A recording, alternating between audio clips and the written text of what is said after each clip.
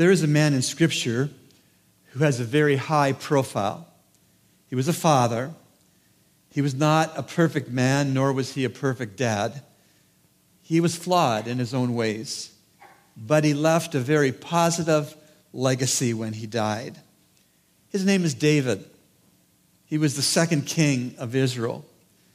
And God put him in that place of kingship because God understood that under all of David's good, under all of David's bad, there was a heart that pursued God, a heart that desired the things of God. And so although David was flawed as a king and as a father, God used him. We know from Scripture that David messed up badly. He committed adultery. He arranged for one of his subordinates to be murdered. He had some of his own emotional issues from time to time as he lived his life. He was a sensitive man. He was a musician. He was a talented songwriter. He wrote so many of the inspired songs that we call the Psalms in the center parts of our Bible. In those psalm songs, we learn of David's challenges. We learn about his fears, but also his faith. We learn about his episodes of envy, times of feeling hopelessness, of his depression. We learn of David's doubts in the songs that are in the Bible. We learn on the one hand of his times of anger, and on the other hand, his times of praise. David was real. He was a real man. He was a real father. And David, by God's grace and for God's glory, left a God-honoring legacy despite his sins, despite his character flaws, and despite his situational bouts with fear. And I want you men especially to hear me now. This David of Scripture could and did leave a God-honoring legacy because he believed that God was able to forgive him and that God was going to make a way back to himself for David in David's repentance. David left a God-honoring legacy even though he sinned in many ways, in ways that most persons may have written him off. David left a God-honoring legacy because he banked on something. He banked on God's immense forgiving heart. He banked on God's provided way for him to go back to a close relationship with God in repentance and in obedience.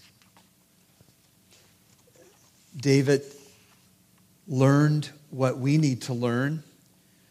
David banked on the forgiving heart of God as we do, fathers and men. We need to bank on the forgiving heart of God, realizing that our sins may anchor us to the shoal, but our Savior can lift up our anchors from the tongue of the ocean to bring those anchors safely back aboard holy God's ship.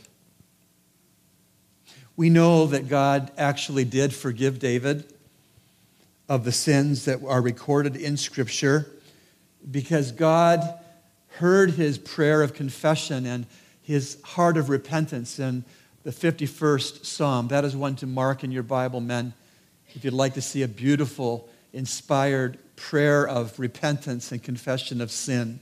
I have prayed that prayer many times in my life.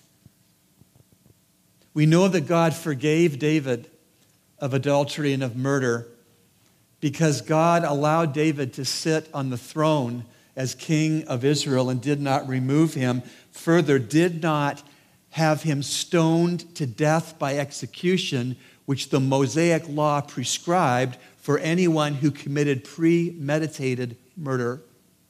And so we know that God forgave a repentant David, and God forgives the repentant father, man and woman for that matter, who will turn from sin in faith and desire to live in obedience to the Word of God. And so you may probably be here in this service, Dad, aware that you are far from perfect, aware that you have flaws in your character which will not go down without a fight.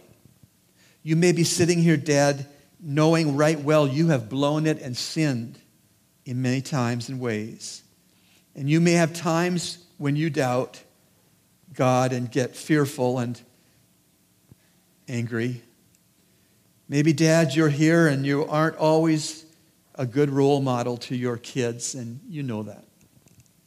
And maybe, Dad, you're sitting listening to this sermon, and some persons, maybe even your wives, have written you off. But God has not.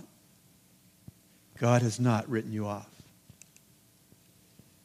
I'm pretty sure that the majority of fathers in the sound of my voice, including this father in the sound of his own voice, feels many, or if not all, of those things this morning. And so, brothers, don't give up. But by the same token, don't carry on going forward the way that you have in the past. May this be a half hour of steps of faith in our lives as Christian fathers and men. Steps of faith. To learn what we should learn this morning from King David, to see the legacy which he left behind to his son Solomon, we're going to go to 1 Kings chapter 2, verses 1 through 4. 1 Kings 2, verses 1 through 4. Flip in your Bibles if you would, or scroll through your electronic devices to 1 Kings 2, verses 1 through 4. Hear the word of God. As David's time to die drew near, he charged Solomon, his son, saying, I am going the way of all the earth. Be strong, therefore, and show yourself a man, and keep the charge of the Lord your God, to walk in his ways, to keep his statutes, his commandments, his ordinances, and his testimonies, according to what is written in the law of Moses, that you may succeed in all that you do and wherever you turn, so that the Lord may carry out his promise which he spoke concerning me, saying, if your sons are careful of their way to walk before me in truth with all their heart and with all their soul, you shall not lack a man on the throne of Israel. Basically, I'd like us to see in the minutes we have this morning that there are 5 parts to King David's legacy spoken to his son Solomon. Number 1, David said to him, you are going to die one day as well. Second part of the legacy, be strong by showing yourself to be a man. Third, obey God in God's ways. 4, real success is tied to God's reward. And 5th, God keeps all of his promises. So let's look at this legacy that a dying King David gave to his son Solomon. A wonderful legacy. Let's look at these 5 things one by one. First, David left the legacy to Solomon. You are going to die one day as well. You know, young men need to hear that. Young women need to hear that. You are going to die one day as well. David said in verses 1 and 2, as David's time to die drew near, he charged Solomon his son, saying, I'm going the way of all the earth. Be strong, therefore, and show yourself a man. If a funeral director, like my grandfather now in glory and my father still with us, if a funeral director is honest, when he's asked, what do you do? He will say, I wait. That's what a funeral director does. He waits. Funeral directors are all waiting because we are all dying. Someone has said, you don't know how to live until you know how to die. That's true. As Christians who take God's word as being God's word and true wisdom, we need to agree with those thoughts. In Hebrews 9, verse 27, we read, and inasmuch as it is appointed for men to die once, and after this comes the judgment. Have you ever thought of that? That you have an appointment, not with a dentist, but with death, as do I.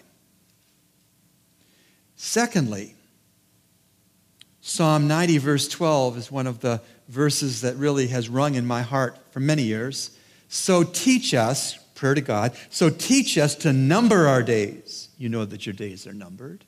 So teach us to number our days that we may present to thee, God, a heart of wisdom.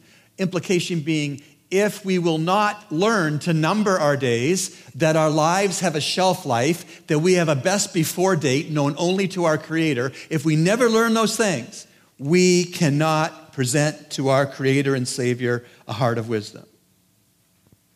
And so the first point of David's legacy left to Solomon was the simple truth, you are going to die one day as well as me. The second point of David's legacy left to Solomon was be strong by showing yourself to be a man. David said to Solomon, be strong. How? By showing yourself to be a man. Verse 2, I am going the way of all the earth. Be strong, therefore, and show yourself a man. Show yourself a man. In 1 Corinthians 13, verse 11, we get further light on what it means to show yourself to be a man. It says, when I was a child, I used to speak as a child, think as a child, reason as a child. When I became a man, I did away with childish things. I'm here to tell you this morning in love that boys are not men, and men ought not to be boys. Men, by definition, are no longer boys. Men have graduated from their boyhoods. But the sad thing is that we all know some men who can only prove themselves to be a man by pointing to their date of birth on their driver's licenses, because their behaviors are not manly or mature. Their behaviors are otherwise other than being a man. We all know, even more sad, some men die still being a boy. Some men die still being a boy. And many marriages are actually a woman who mothers a boy she calls her husband.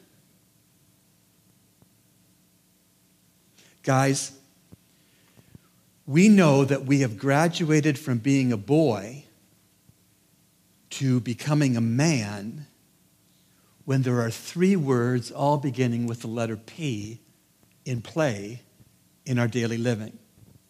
Number one, we know that we have graduated boys' school to become a man when we provide for our families. That's the first P word. We provide for our families. That is monetary currency, but more. It's emotional currency, but more. It's spiritual currency. When you are no longer a boy, but a man, you provide for your family. Number two, we protect our families from Satan and the world and their own flesh. We know that we have graduated boys' school to become a full-fledged man when we protect our families, our wives and our children, our grandchildren. When we protect our families from Satan and from a world system that cheerfully leaves Jesus completely out, and we protect them from their own flesh. And so we lock the doors of our homes and apartments every night. And we take our families to the Bible every day. And we pray for and we pray with our families every day. And so if you have graduated boys' school to become a godly man, you provide for your family, you protect your family, and you prime your family. You prime your family. What I'm saying by that is a godly, grown-up man who is a believer is constantly laying the railroad tracks that he wants his family to run on, because the railroad tracks that he is laying every day are heading to the destination of Christ-likeness. He has no track veering off to anything else. He's laying the track for himself and for his family. He's priming the pump of the function of his family so that they go down the rails to Christ-likeness for themselves. We prime our families. Just like when we paint things and we want the paint coat to last long enough, we buy primer paint and we scrape the thing that needs scraping and painting, and we put the primer paint on first, and then we put the top coat of paint on the primer. Godly, grown-up, mature Christian men prime their families, knowing a couple things. They prime their families knowing that their sons will copy them when they are husbands. They prime their families knowing that their daughters will marry men like them. Grown-up Christian men prime their families.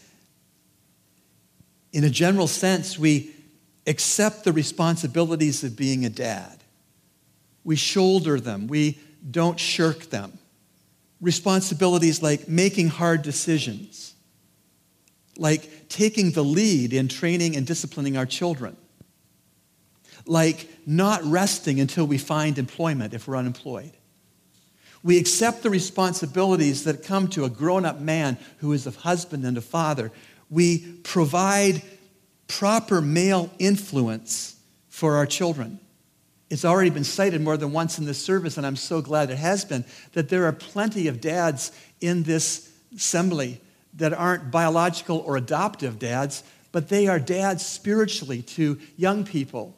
All the years of Awana, all the recent years of cross-trainers and Sunday school and junior church, and befriending young people in this assembly. There are plenty of godly Christian men who go to Centerville Primary regularly to be a godly male influence with the kids at Centerville Primary that do not have a positive male spiritual influence in their lives.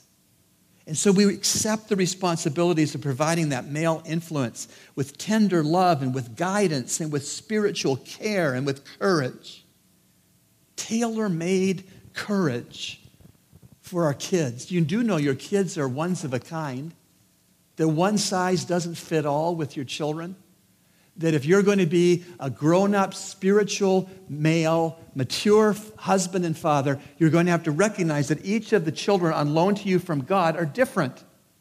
And how you will encourage them and bless them will be different. I love the letter that the school principal in Singapore sent out before the exams at school. Dear parents, the exams of your children are to start soon. I know that you are all really anxious for your child to do well. But please remember, amongst the students who will be sitting for the exams, there is an artist who doesn't need to understand math. There is an entrepreneur who doesn't care about history or English literature. There is a musician whose chemistry marks won't matter. There's an athlete whose physical fitness is more important than physics. If your child does get top marks, that's great. But if he or she doesn't, please don't take away their self-confidence and dignity from them. Tell them it's okay. It's just an exam. They are cut out for much bigger things in life. Tell them no matter what they score, you love them and will not judge them. Please do this. And when you do, watch your children conquer the world. One exam or a low mark won't take away their dreams and talent. And please, do not think that doctors and engineers are the only happy people in the world. The godly, mature man who is a father recognizes that encouragement needs to be tailor-made to his children or to his spiritual children. Sacrifice and chivalry and leadership are all parts of this male influence. Beth and I met a man recently from Michigan. His name was Leroy. He talked about how he had never really earned much money in his work, although he worked hard, and he put his daughter through college, through nursing school, by chopping wood. In Michigan, you need firewood if you want to save costs on heating, and he chopped firewood, and he told his daughter if she'd apply herself in nurses' college and do her best and get decent grades, he would put her through by chopping wood. And he did. Chopping wood is hard work. Very hard work. He wasn't a young man when I met him. And she was still in nursing school. He was still chopping wood. Sacrifice. Christian boys who've grown into Christian men understand that being strong is part and parcel of that calling. Verse 2b, David said from his deathbed, "Be strong, therefore, and show yourself a man." And men, our strength should be an iron fist, but the iron fist must be in a velvet glove. An iron fist in a velvet glove. Soft and tender touch, but firm. An iron fist in a velvet glove. And of course, part of assuming our responsibilities to have a positive and godly male influence is to love God and to love people with our all. I want to come to my deathbed and you could accurately and reasonably say he loved God. He left nothing on the table when it came to loving God. And he loved people. He left nothing on the table when it came to opportunities to love people. In the NBA final, my Toronto Raptors won. I couldn't avoid fixing that in there somehow. 24 years, proud of them. But you know, I was more proud of the Golden State Warriors. I mean, the injuries that those lads contended with. Kevin Durant and then Klay Thompson, he rips out his knee and shoots 2 foul throws before they had to crutch out of the arena to the MRI. Golden State Warriors left it all on the court. Nobody could argue that they left anything back. They did their best. When it comes to loving God, when it comes to loving persons, I want to be like that. I don't want to leave anything not on the court. I want to spend it all. That's part of being a man who loves Jesus. The third thing in King David's legacy that he left with Solomon we see is he told his son, obey God, but in God's ways. Obey God, but in the ways that God has prescribed. Do you see it there in verse 3? And keep the charge of the Lord your God to walk in his ways, to keep his statutes, his commandments, his ordinances, and his testimonies, according to what is written in the law of Moses, that you may succeed in all that you do and wherever you turn. King David, of course, at the time that he lived at a time or a dispensation, an economy of things with God, that God said Jews at that time would be saved by God's grace through faith in God as they sought to live by the law of God, the Mosaic law. None of them lived by the Mosaic law completely. It was impossible to do. But when they fell short, they offered the animal sacrifices that were prescribed, and God credited to their accounts faith in him to try to keep his law. That's how David was to express a saving faith in God. He was to seek to live by the law of the Old Testament. And basically, David told Solomon from David's deathbed, you do the same, son. You seek to obey God's statutes, his testimonies to the best of your ability. You follow the prescribed remedies when you don't. Offer the right sacrifices wrapped in the Mosaic covenant. And God has told you, like he told me before you, that if you keep my commandments, I'll bless you. But if you disobey my commandments, I'll curse you. And so from his deathbed, the king told his son, obey God in God's ways. Of course, the ways that we demonstrate our saving faith in God is to place our full trust, our faith completely on who Jesus is and what Jesus did on the cross and how he's been raised from the dead. That's how we express saving faith in this dispensation, this spiritual economy, this administration that God has laid out in his word. But after we have put our saving faith in Christ and only Christ, then God wants us to live out that faith, to be changed men and women, to be changed by obeying the commandments of the New Testament. For example, forgive one another. Doing that? Ephesians 4:32. Or do not grieve the Holy Spirit. Ephesians 4:30. Or be filled or controlled with the Holy Spirit. That's a command. Ephesians 5:18. Or as long as you are able, don't stop attending a church worship service. That's a command. Hebrews 10:23-25. Or Matthew 22:37-39. The command with your all, with every fiber within you, love God and love people. These are commands. That when we place our faith on Christ and what he has done for us to provide us salvation, forgiveness of sins, when we keep these commands and all the other commands of the New Testament, we are showing people we're for real. We're legit. And dads back then at Solomon's time, when they obeyed the law to the best of their ability, it left a positive legacy for their kids. But equally, dads at the time of King David and later King Solomon, who didn't regard the law of God, also left a legacy, a terrible legacy, for their children who observed how they disobeyed God knowingly. You do know that your kids are all video surveillance cameras. They record everything. Everything. Everything they see, everything they hear, and they see and they hear way more than you think. It's like the preacher who was invited to lunch by some folks in the church. And it was that scramble before the company sits at the dining room table. The table's all formally set for dinner. And the mother, the wife of the home, is busy. And she's coming out of the kitchen and she plunks herself down. And she's just too out of breath to pray. So she turns to the son and says, Billy, you give thanks for the food. You pray.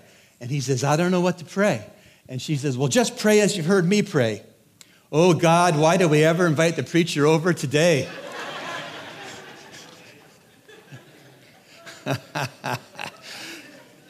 Video camcorders. Kids are video camcorders. They tell you the truth, and they sniff out all genuine Christianity, but they equally sniff out all hypocrisies, right? Kids parrot what they hear. They mimic what they see. And like I said earlier in this message, when all is said and done for Robert Elliott, when all is said and done, I want to leave a legacy of obeying my God by obeying his word and to the best of my ability, living what I've been preaching. The fourth part of King David's legacy to Solomon, real success is tied to God's reward. Real success is tied to God's reward. You see it there in verse 3 with me? And keep the charge of the Lord your God to walk in his ways, to keep his statutes, his commandments, his ordinances, and his testimonies, according to what is written in the law of Moses, so that you may succeed in all that you do and wherever you turn. Succeeding is tied to God rewarding obedience. Succeeding is tied as a reward to obeying God's commandments. This is what a dying David, in so many words, told to his son. You may succeed in all that you do if you obey God. You may succeed in everything you turn your life to if you're obeying God.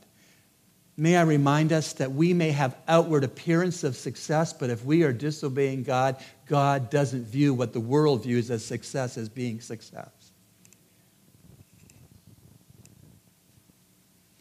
God says that true success is rooted in obedience to him, and that true success is a reward to those who obey him.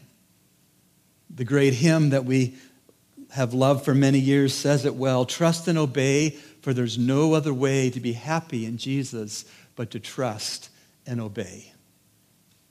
And so David used some of his dying last breaths to tell Solomon that real success is tied to God's reward. And that he, Solomon, and we today both of us should not lose sight of the fact that a life of obedience to God is successful in God's eyes, and God's eyes are the only eyes that matter. And so in the long run, it does not matter whether you get a lot or a little education. In the long run, it doesn't matter if you're paid a lot or paid a little for your life's work. In the long run, it doesn't matter if you can read or you can't read. It doesn't matter if you'll get noticed or you never get noticed. It doesn't matter if you're popular or you aren't. It doesn't matter if you have expensive things or you don't. What does matter, and what does matter a lot, is whether or not you obey God and His Word. Those of us who obey are successes by God's measurement, and those of us who disobey are failures by God's measurement. God rewards obedience with success. God judges disobedience with failure. Galatians 6:7 is the farmer's verse. Do not be deceived, God is not mocked, for whatever a man sows, this he will reap. You can't sow sapodilli seeds and get cassava. Verse 3. According to what is written in the law of Moses, that you may succeed in all that you do and wherever you turn.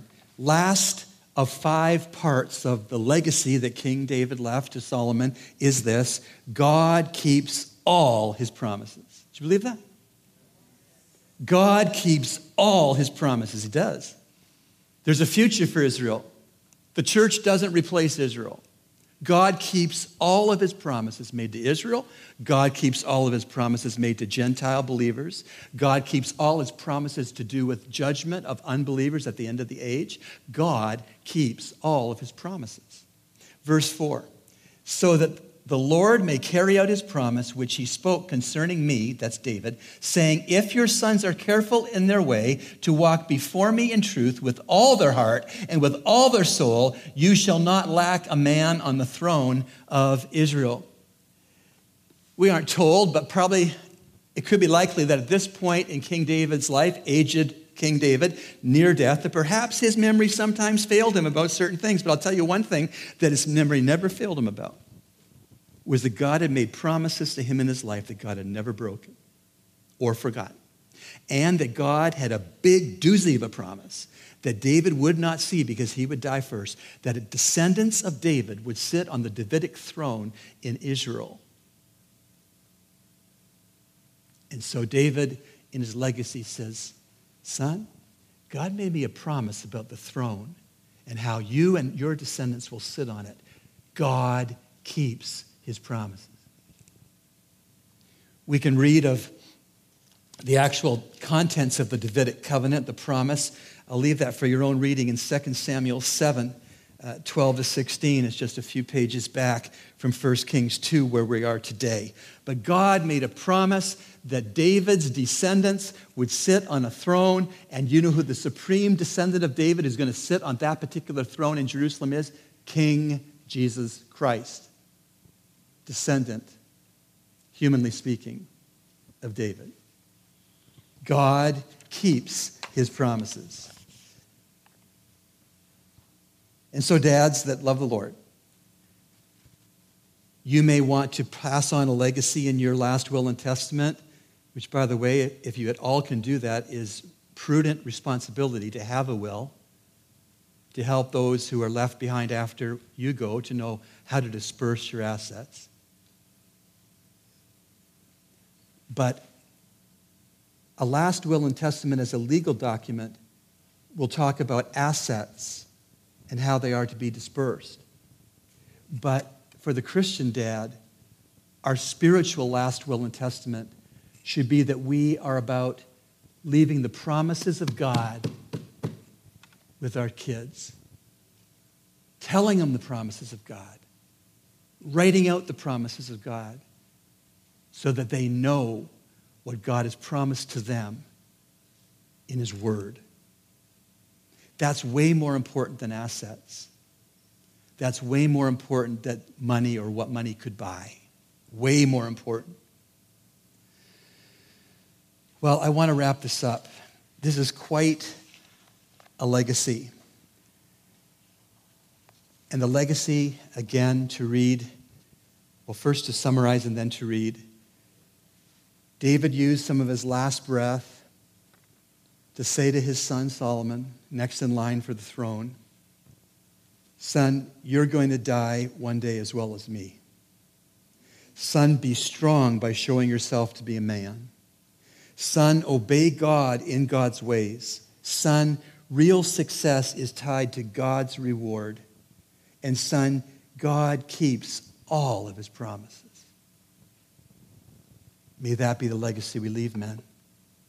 May that be what our children hear from us and observe in us. As David's time to die drew near, he charged Solomon his son, saying, "I'm going the way of all the earth.